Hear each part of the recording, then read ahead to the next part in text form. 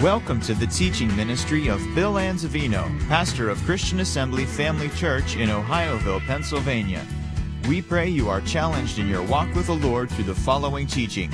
For more information about Christian Assembly Family Church or to subscribe to our free podcasts, please visit us on the web at cafamily.net. Praise God. Amen. This morning I'm going to talk to us about the Logos made flesh. The Logos made flesh. I want to begin by first of all asking two questions. First of all, is it possible to tell the Christmas story without a stable, without a star, without Mary or Joseph or a manger, without angels singing praises, without wise men, gold, frankincense, myrrh, Bethlehem? Is it possible to tell that story without all those features? That's the first question. Second question is, if it's true that we can, what would it read like? Well, the answer to the first question is a very simple one. It's yes. You can tell the story without all those features provided for us by the synoptic Gospels, Matthew and Luke. But what would it read like? Well, let's read it and find out what it reads like. John's Gospel, chapter 1, verse 1, first 14 verses. In the beginning was the Word, and the Word was with God, and the Word was God. The same was in the beginning with God. All things were made by Him, and without Him was not made anything that was made. In Him was life, and the life was the light of men, and the light shines in the darkness, and the darkness comprehended it not. There was a man sent from God whose name was John. The same came for a witness to bear witness of the light, that all men through him might believe. He was not that light, but was sent to bear witness of that light. That was the true light, which lights every man comes into the world. He was in the world, and the world was made by him, and the world knew him not. He came into his own received him not. But as many as received him, to them gave he power to become the sons of God, even to them that believe on his name, which were born not of blood, nor the will of flesh, nor of the will of man, but of God. And the Word was made flesh and dwelt among us. And we beheld his glory as the only begotten of the Father, full of grace and truth. Without all the other features, John focuses in on the supernatural birth of Christ and says it was the Word made flesh who dwelt among us. Now the question is this: why would John, after so many years, write another gospel? We've got the synoptic gospels, Matthew, Mark, and Luke. Now, years later, and many believe that he wrote this gospel, which was the last gospel written, like about 95 to 98 AD, and some believe even after the century, turn of the century, second century, over 100, 101, whatever, during that time. Did you ever think about this? Do you believe with me that God has everything under control as far as details are concerned with regard to his plan of redemption? All the other apostles died a martyr's death, didn't they? But John was kept alive. Why was he kept alive? Why did he live out the full length of his days, live to be something almost 100 years old? Why? No one would challenge the humanity of Jesus, because you see, if you lived back then, you knew Jesus of Nazareth. You knew Mary, his mother. You knew Joseph. You knew he was a carpenter. You knew his brothers. You knew his sisters. But as all those years went by, people stopped believing in his deity. So John was kept alive so that one day when he was approached and told, can you write the gospel from your perspective? What do you know about him and who he is? You see, the motivation came for him to write about the deity of Jesus, and from a spiritual, supernatural perspective, talk about his life and not just follow the synoptic gospels. Now, motivation is our first point. And I got these 3 points as I was actually driving to work one day on Tuscarawas Road. I was meditating on what I just said to you and wondering, what direction should I go in, Lord, for this Sunday service? And I had a suddenly. Just got a suddenly.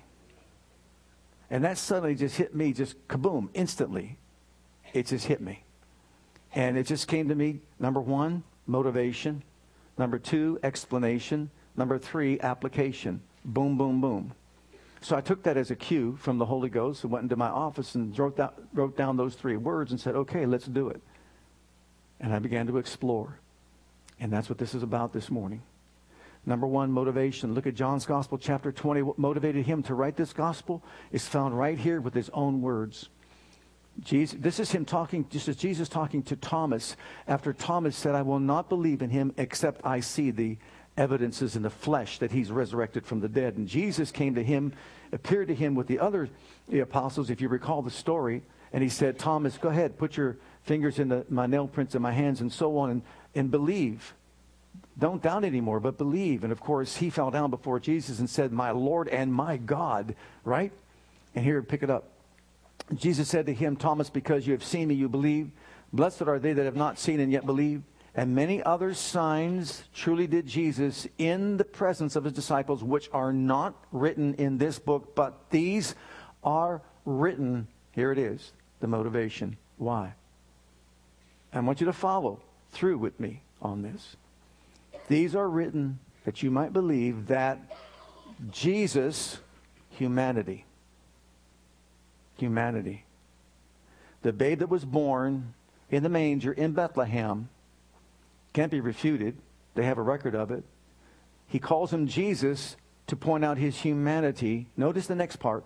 Is the Christ, Messiah.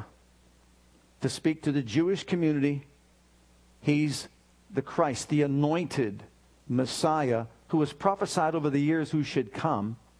Number 3, the Son of God, deity. Deity. Humanity, Messiahship, deity, and that believing faith, you might have life, salvation, through his name, authority. What a powerful verse of Scripture that reveals to us the motivation for John to write his gospel, to let people know from his perspective that this Jesus who you knew when he walked on this earth, humanity, is the Christ every Jewish person would know. He is your long-awaited for Messiah, the Son of God, not man, deity, and so on. That was his motivation. And that's why he wrote it. Because people were beginning to refute or deny the deity of Jesus Christ. And can you agree with me today that many are still doing the same thing? He was a good man. He was a role model. But he's no different than Muhammad and all the other ones that they name. Oh, don't put them in the same class. He stands alone in his own class. Number 2, the explanation. We've got to read the first 3 verses of John 1 again. The explanation.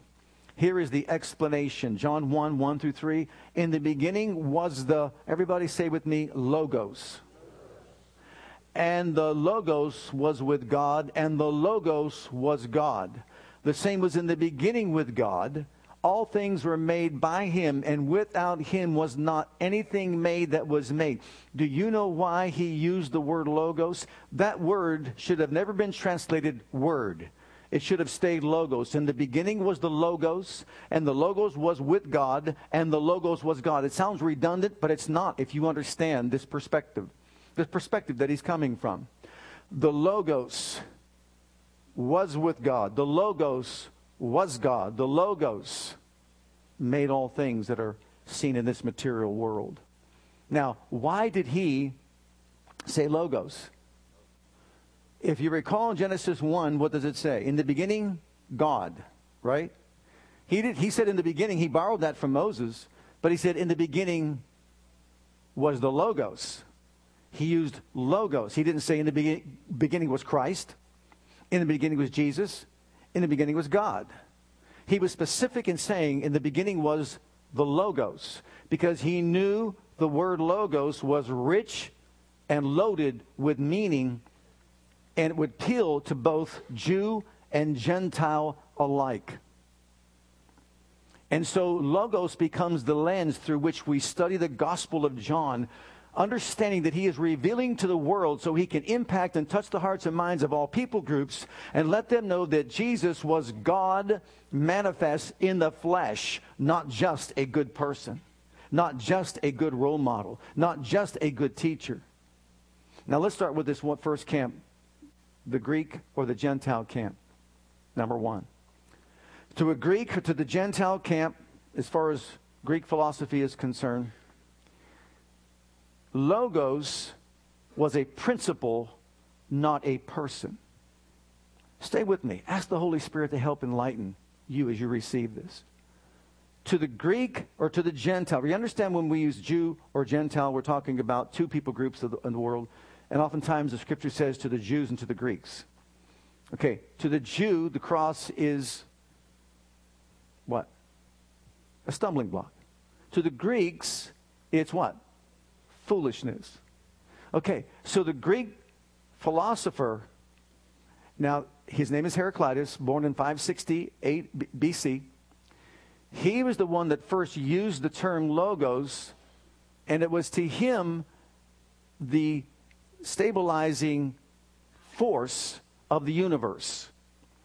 It was this principle that put all this together in the material world. And so to him, when you say logos, you're talking about the expression of God. Not the God we know, not the God we serve, but the principle of a force behind the material world that we live in. So it would be the stabilizing force here upon the earth. Well, this fixed principle, he doesn't know, couldn't identify him, doesn't understand who he is, what he stands for. All he knows is this fixed principle keeps everything in order. Then you've got Stoicism, the Stoic philosophy, which they were highly influenced by Heraclitus and Socrates. And to those that believe along with them, they say basically the same thing. It is the same active reason pervading and activating the universe. You could say it ordered the world that we live in and controls the world that we live in. So when John used the word logos, he immediately captures the attention of Greek philosophers and anyone who believes in the logos. Because the logos is this principle, the logos is this powerful force behind the material world that we live in that they can't put under a microscope, they can't explain it, they don't understand it, but it's the logos. Now, go to the Jewish camp. The Jews also referred to logos, but in a different way. And Philo is the one who was a first century Jew from Alexandria, and he's the one that connected logos to Yahweh. So, to him, logos was Yahweh in action. In the action of creation, in the action of revelation, in the action of deliverance. They use the term logos. Shows you look through Old Testament history and you see God at work. Philo would teach them, he was also influenced by these other Greek philosophers, that this is God or Yahweh in action. So now we have the Jewish philosopher, Philo, and now you have the Greeks, and both of them embrace the term logos, maybe with a different perspective, but still it's the phrase or term logos. In the beginning was the logos. It's the logos that's unexplainable, but the logos holds everything in the universe together. Well, John is using the term logos to capture the hearts and minds of the people from the Jewish society or camp and also the Greek or the Gentile, to get them all and start their thinking. Logos. What is this logos? A principle? Is it really a principle? Or is it a person? Well, look at John's Gospel, chapter 8, because here's what he adds to his Gospel. He is preaching his Gospel or writing his Gospel from the perspective of Jesus being more than just a principle. He is a person. And while he was here on the earth, he made these statements or declarations that John really points out even more so than the other synoptic Gospels do. Look at this statement. In John's Gospel, chapter 8, beginning at verse 56, he's having a dialogue and a conversation with the Pharisees and the scribes. They're saying to him, we've never been bound by any man. We belong to Abraham. Abraham's our father. Jesus said, if Abraham were your father, you'd love me and you know who I am. But because you don't know me, you don't know who I am, you're your father, the devil. In verse 44, he says, you're of your father, the devil. He's a liar. From the beginning, he lied, etc., etc. And now they're getting hotter under the collar by every moment that goes by. Every word that Jesus speaks out of his mouth, they're getting angrier and angrier. Notice, he said, I am the light of the world. Notice, I'm the bread of life that came down from heaven. I'm the way, I'm the truth, I'm the life. No man comes to the Father. But remember all those statements he made? They're all John gospel statements. I am, I am, I am, I am. He kept saying, I am, I am. So finally, when Jesus said, okay, you say you're of your father. You don't think you're of your father, the devil. You think you're of your father, Abraham. Abraham knew me. He knew my day. He saw my day and was glad. Your father Abraham rejoiced to see my day, and he saw it and was glad. Then said the Jews unto him, you're not yet 50 years old, and you've seen Abraham? Jesus said unto them, verily, verily, I say unto you, before Abraham was, I am. Then they took up stones to cast at him, but Jesus hid himself and went out of the temple, going through the midst of them, and so passed by. Oh, did he get under their collar? Did he get their goat at that time? They were so furious with him. They wanted to stone him to death. Why? Now he's not only the way, the truth, and the life. He's the Father in visible form. And they can't handle it. He used the term, I am. You see, the term before Abraham was means Abraham had a beginning. Abraham had a birth. He was born into this world, but before he was, I am. What he's saying is, I always existed. I exist. I will always exist. I'm the Ancient of Days. I am the great I am. I was with the Father. I pre-existed. I coexisted with him. I self-exist. I don't need anybody or anything. I am who I am. He got that from Exodus chapter 3 and verse 14 when Moses says, who should I say sent me? And what he said was, say, I am sent you. So God is saying, Jesus is saying, I am, I was, I am, and I always will be. So he uses that terminology, and they're boiling over with anger. They want to stone him because he's making himself out to be God. Look at John's Gospel, chapter 10. Look at verse 30. I and my Father are one. You think Jesus was hiding his identity? I and my Father are one. Then the Jews took up stones again to stone him. And Jesus answered them, many good works have I showed you from my Father. For which of these works do you stone me? The Jews answered him, saying, for a good work we stone thee not.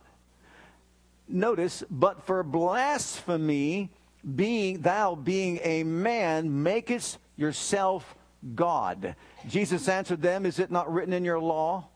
I said, ye are gods. If he called them gods unto whom the word of God came, and the scripture cannot be broken, say ye of him whom the Father hath sanctified and sent into the world, thou blasphemest, because I said, I am the Son of God. There's no hiding that there. For if I do not the works of my Father, believe me not. But if I do, though you believe me not, believe the works, that you may know and believe that the Father is in me and I in him. Is John making it very clear to the Pharisees and to the scribes who he is? I and the Father am one. You say you're of your father Abraham. Before Abraham was, I am. I am the great I am. I've come into the flesh. I'm here in the world, and I'm here as your Messiah, and you don't believe me. Look at the next one, John 14. Now, we know the first 6 verses. Probably almost everyone can quote it. Remember, he said, in my Father's house are many mansions, and so fear not, do you believe in God, believe in me. In my Father's house are many mansions. If it were not so, I would have told you. I go to prepare a place for you. If I go to prepare a place for you, I'll come again, receive it to myself. Where I am, you may be also. And whither I go, you know, and the way you know. And Thomas said to him, we don't know where you're going. How can we know the way? And he said, what? I am the way, the truth, and the life, and no one comes to my Father except by me, right? Look at verse 7. Pick it up there. If you had known me, you should have known my Father also. And from henceforth you know him and have seen him. Philip saith unto him, Lord, show us the Father, and it sufficeth us, or it's enough for us. But Jesus said to him, have I been so long time with you, and yet hast thou not known me, Philip? He that hath seen me hath seen the Father. And how sayest thou then, show us the Father? Believest thou not that I'm in the Father, and the Father in me? The words that I speak to you, I speak not of myself, but the Father that dwells in me, he does the works. Believe me that I'm in the Father, and the Father in me, or else believe me for the very work's sake. So if you won't believe what I'm saying, he appealed to the Pharisees the same way. If you don't believe my words, if you don't believe what I'm saying, have you not seen what I have done? Have you not heard how I raised the dead, healed the sick, set the captives free, cast out devils, and walked on water, and all the works that he did? And he said, I didn't do these. My Father in me, he doeth the works. So if you won't believe me, then believe the works. Philip, if you have seen me, you have seen God the Father manifested in the flesh. Wasn't hiding anything, was he? Now, let's move over here to intelligent design. Anybody hear about intelligent design? The theory that life, or you could even say the universe, cannot have arisen by chance. It was designed, they say, and created, how? By an intelligent. Notice they always use the word intelligent. You see, the Greeks had so much as far as intelligence is concerned, and wisdom and knowledge and understanding and all that. There's this intelligent design out there. But the entity they didn't know of. There's some intelligent force that's out there. Some intelligent design. Some intelligent creator that's out there. And they're calling it just wisdom. They're calling it logos. The word that's out there. But they can't explain it. They can't define it. They can't put their hand on it. Look at Albert Einstein. You know, when I was putting this together and I thought, we call him a genius. Well, listen to your genius speak. Here's what he said. Of course there was a God. He starts off pretty good. Of course there was a power behind this, speaking of the material world, intelligent design. But we could never know it. He misses it right there. We could never know it. This is cosmic force. It's cosmic intelligence. It's cosmic order. Certainly not to be identified as the God of the Bible, because if you're going to make it into the God of the Bible in a way that is revealed in the Bible, then we not only have a creator, we have a judge and an executioner for those who reject him. You are right. You are right. You see the point? They don't want to identify with the God of the Bible, because if they identify this logos, this intelligent designer that's out there is the God of the Bible, then they're subject to the laws of the God of the Bible. Then they're subject to his judgment and subject to whatever punishment they would receive for disobeying him, etc., etc. So they don't want to say that it is the God of the Bible, but there is something out there. Of course, evolution and intelligent design kind of butt heads when it comes to this. So in short, to the Greek mind, the logos is the most powerful force in the universe. It is the force behind creative powers that supposedly brought this material world into being. It is a powerful force called wisdom. It is the greatest form of wisdom, knowledge, and understanding and intelligence to the Greek mind. Because you see, that's exactly what they fed on. But then to the Jewish mind, it is the action of Yahweh in creation, in revelation, and deliverance. Notice, it's the action of Yahweh. It is not Yahweh himself, but the action of Yahweh. So now we have both the Greek camp, now we have the Jewish camp, we have the scientific camp of, right here, intelligent design. But what is John saying?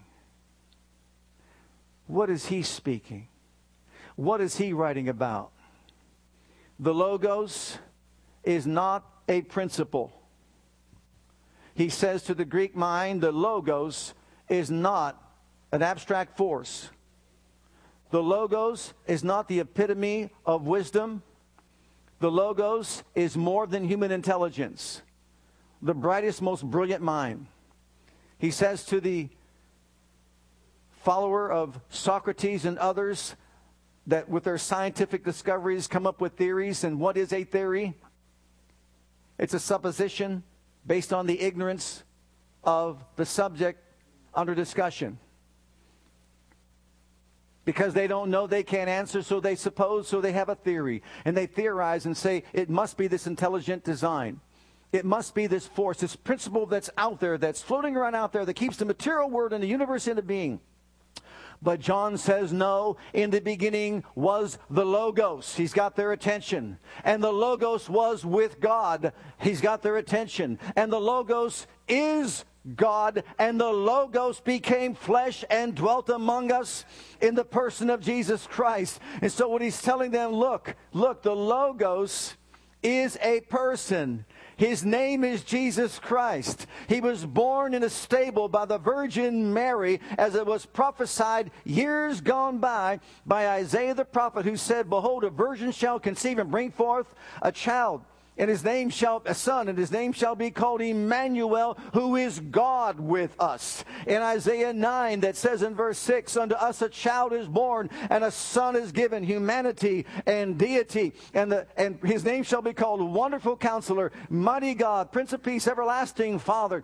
He has taken everything that they believe in, putting it all together and saying, you're talking about Jesus. You're talking about the babe in the womb of Mary. And you want to hear more? God, who at sundry times in times past in diverse many ways talked to the fathers in different ways, hath in these last days spoken to us by his Son, who hath appointed to be heir of all things, Hebrews chapter 1, by whom also he made the worlds. Everything that's in it. All they have to do is submit themselves to understand who the Logos really is, and then they would believe. They would have faith. And they would call upon the name, the only name under heaven, given among men, whereby they must be saved. And what is that wonderful name? The name of Jesus, the Logos made flesh, who dwelt among us. And finally, my third point, the application. First of all, look at John 3. The Logos came into the world that he created so that the world through him might be saved. For God so loved the world that he gave his only begotten Son, that whosoever believes in him should not perish but have everlasting life. For God sent not his Son into the world to condemn the world, but that the world through him might be saved. What is the objective? What did he say his purpose was? To present Jesus as God manifest in the flesh to both the Jew and to the Greek, so that everyone would believe and they would be saved and they would experience eternal life. That's exactly what he said he wrote his gospel for.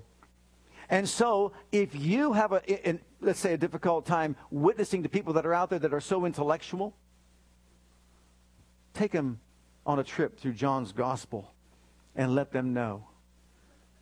This is why he wrote this. This is why God kept him alive.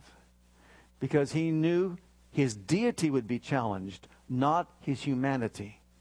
Jesus' humanity, Christ's deity, fused together, hypostatic union, incarnation, the God-man, Jesus Christ. Now the last point is application. Go back to John's Gospel, chapter 1.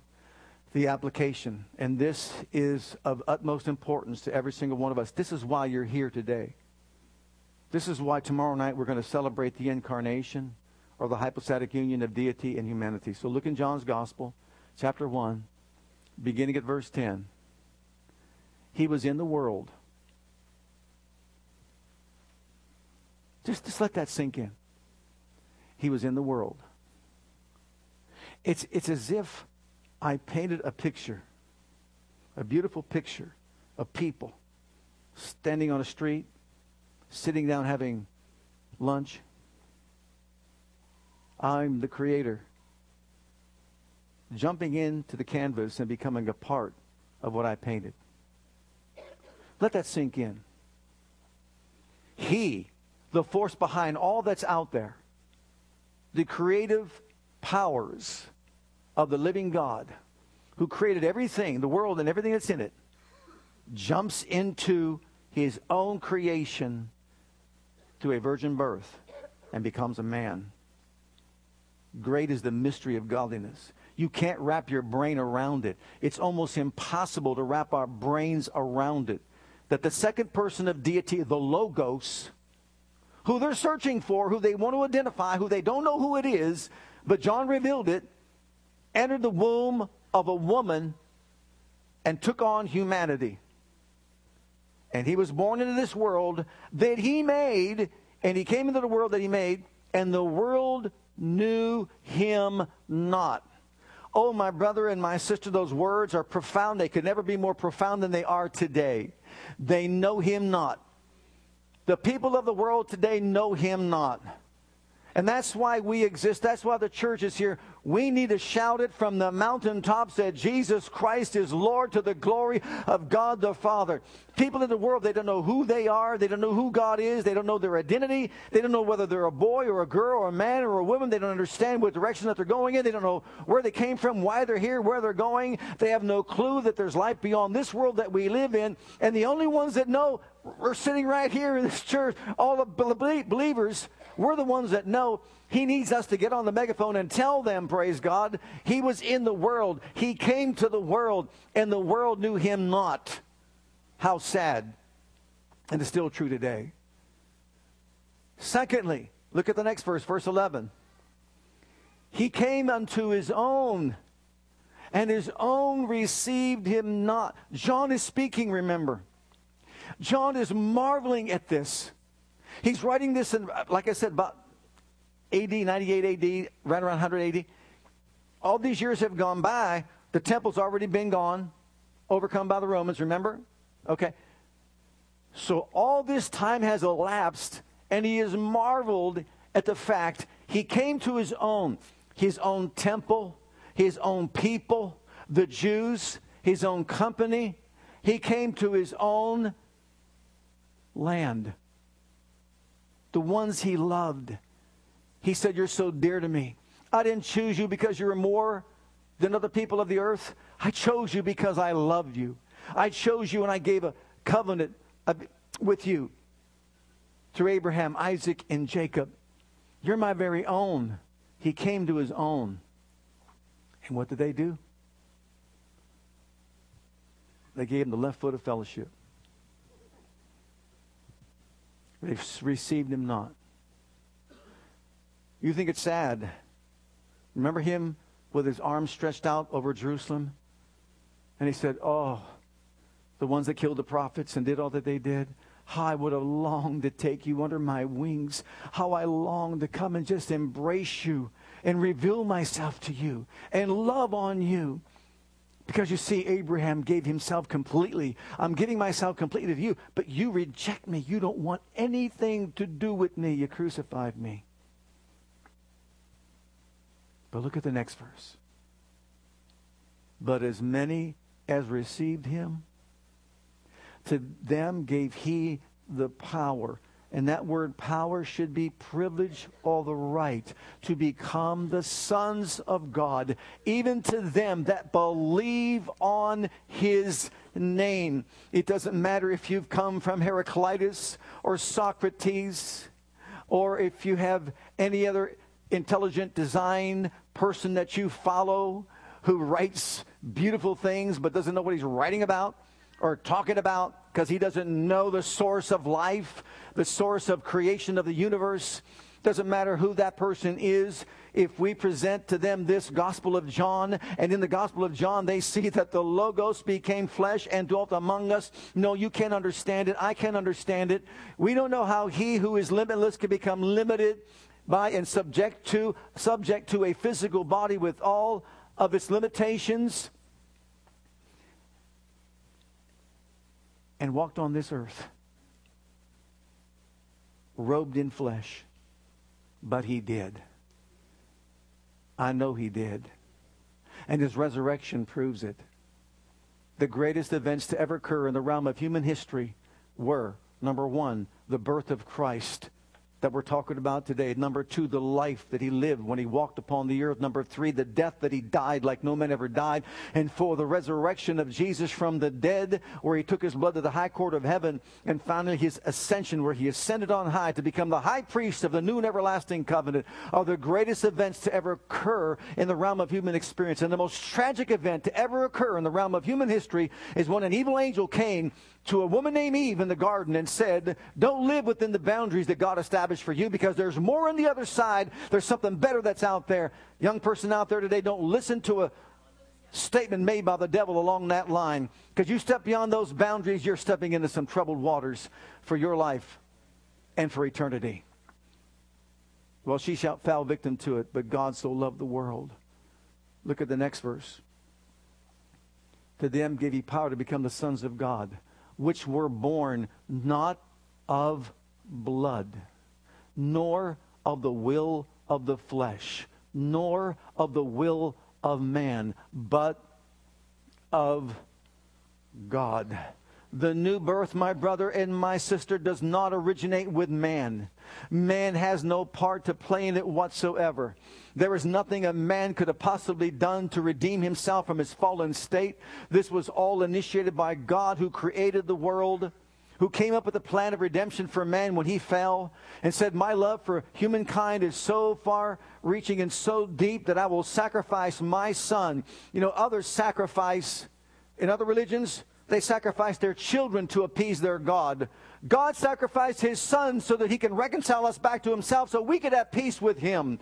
It's the only, if you want to call Christianity a religion, where that has happened. So God becomes a man in the person of his son. He is the sacrificial lamb who gives his life for us. He comes into this world. He reveals to us the very heart of the Father. It's not the will of God, will of man. It's not the will of the flesh. What's he saying? You can't get to heaven because of what family you've been born to. It could be a rich family. It could be a wealthy family. It could be a political family. It could be a historic family, a very intelligent family. It does not matter who you've been born to and what family you're in, unless you're in the family of the Most High God. You could be born a descendant of Abraham. It doesn't matter if you're a descendant of Abraham, Isaac, and Jacob, and your great-grandfather, praise God, walk with them during daily life. It doesn't matter if you've got Jewish genes in your blood. None of that matters. You're born not of the will of man or the flesh. You're born of the will of God. He begat us of his own will. Begat he us with the word of truth. Oh, beloved, the Logos became flesh 2,000 years ago, walked upon this earth like no man walked, talked like no man talked, did as no man did, died as no man died, raised up as no man was raised up from the dead before, came back and showed himself alive to prove his deity. And all we have to do is believe.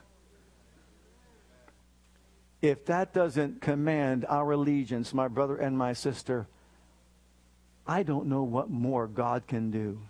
If you're a lost soul out there, it is not God's fault. You know, Zephaniah 3:17 tells us that he loves us, that he poured himself out. He loves us with an endless love. He's resting in his love for us. And that rest he's talking about is, I have poured every part of my being out unto death to prove my love for you. So stop trying to figure it out in your head.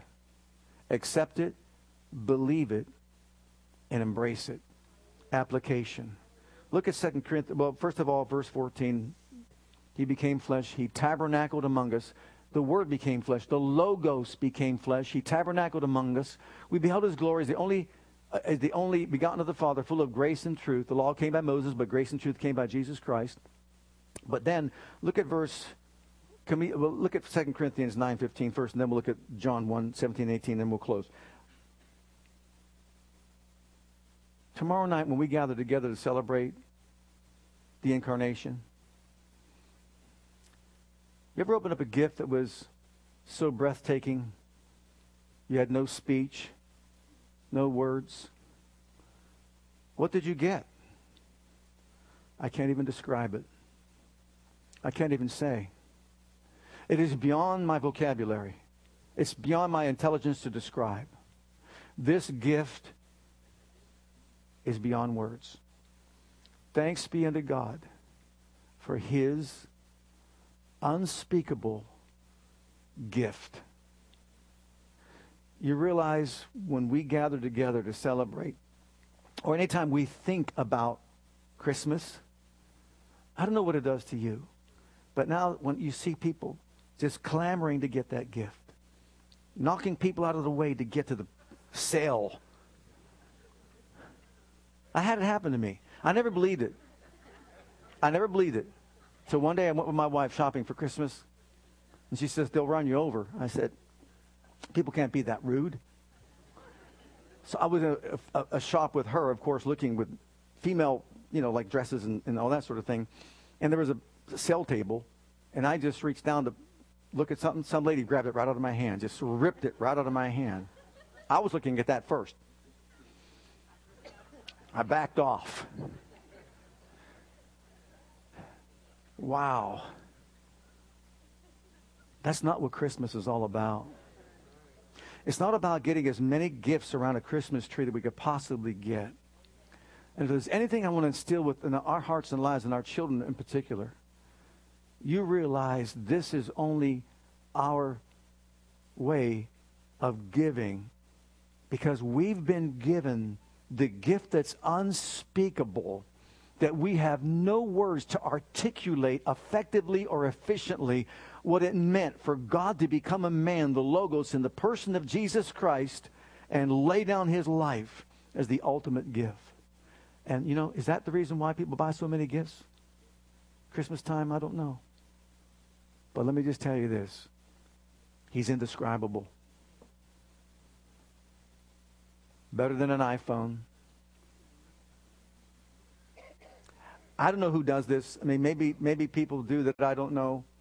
You ever see these advertisements where he got her a truck and him a minivan, or switched it and she switched it and all that? Merry Christmas. Are you mad? Are you out of your mind? You bought each other vehicles and you didn't even know. She didn't even know you're buying these two vehicles. Gee. Who does that? What I'm saying is just this. It's what Christmas has become is what? So commercialized. Give and give and give and give and give. And we kind of miss the whole picture. God so loved the world. He gave us Himself in the person of His Son. He left His glorious estate, His experience in glory, to limit Himself to the inconveniences of a flesh body, where He can walk on the creation that He made, where He could do for us what we can do for ourselves, because He would house the very blood that would save mankind. And without Him, there is no salvation at all. And He did what He had to do and died the death He had to die, and then He had to suffer the suffering of the wrath of Almighty God, and wait for the moment when His Father would say, once again, when He brings Him into the world, He said, Thou art my Son. This day have I begotten thee. Oh, my brother and my sister, no wonder we sing the song, Fall on your face. Fall on your knees. Oh, holy night. What a holy night. And if that doesn't command my allegiance, what do I mean by my allegiance? Number one, serve Him, surrender Him, find out His will for your life. Go to church somewhere you can become a part of a church family and just take your place and do your part. Serve the kingdom of God in any way He would call you to serve that kingdom. Give of your tithes, give of your offerings to advance the kingdom of God upon this earth. Just do what you know to do. Use the gift, the talent, and the ability that God has given you. 1 Peter 4:10 says we all got gifts, and we're to use those gifts. Why? To minister one to another as a good steward of the manifold grace of God. That's why. And you know what? And if you'll do that as you live your life upon this earth, and one day when you go back to glory, hallelujah, you'll hear those wonderful words, Well done, thou good and faithful servant. Enter to the joy of your Lord. Let's close with this first chapter of John. This is from the Amplified Bible. For while the law was given through Moses, grace, unearned and undeserved favor and spiritual blessing and truth came through Jesus Christ. No man has ever seen God at any time. The only unique Son or the only begotten God, who is in the bosom of the Father, that is the intimate presence of the Father, he has declared him, he has revealed him, he brought him out where he can be seen, he has interpreted him, he has made him known. Hallelujah. That is the Christmas story without the Magi, without the gold, frankincense, and myrrh, without angels singing, without shepherds watching their flock, without a manger, without Joseph, without Mary. John is saying all that's necessary, all those features are important, but I'm talking about the deity of the Son of God. He is the Logos made flesh, and if you have an intelligent mind, then think about what I'm saying, read about what I said, and open up your heart to the Savior of the world, because your Logos is not a principle. He is a person, and his name is Jesus. Oh, let's all stand together before the Lord.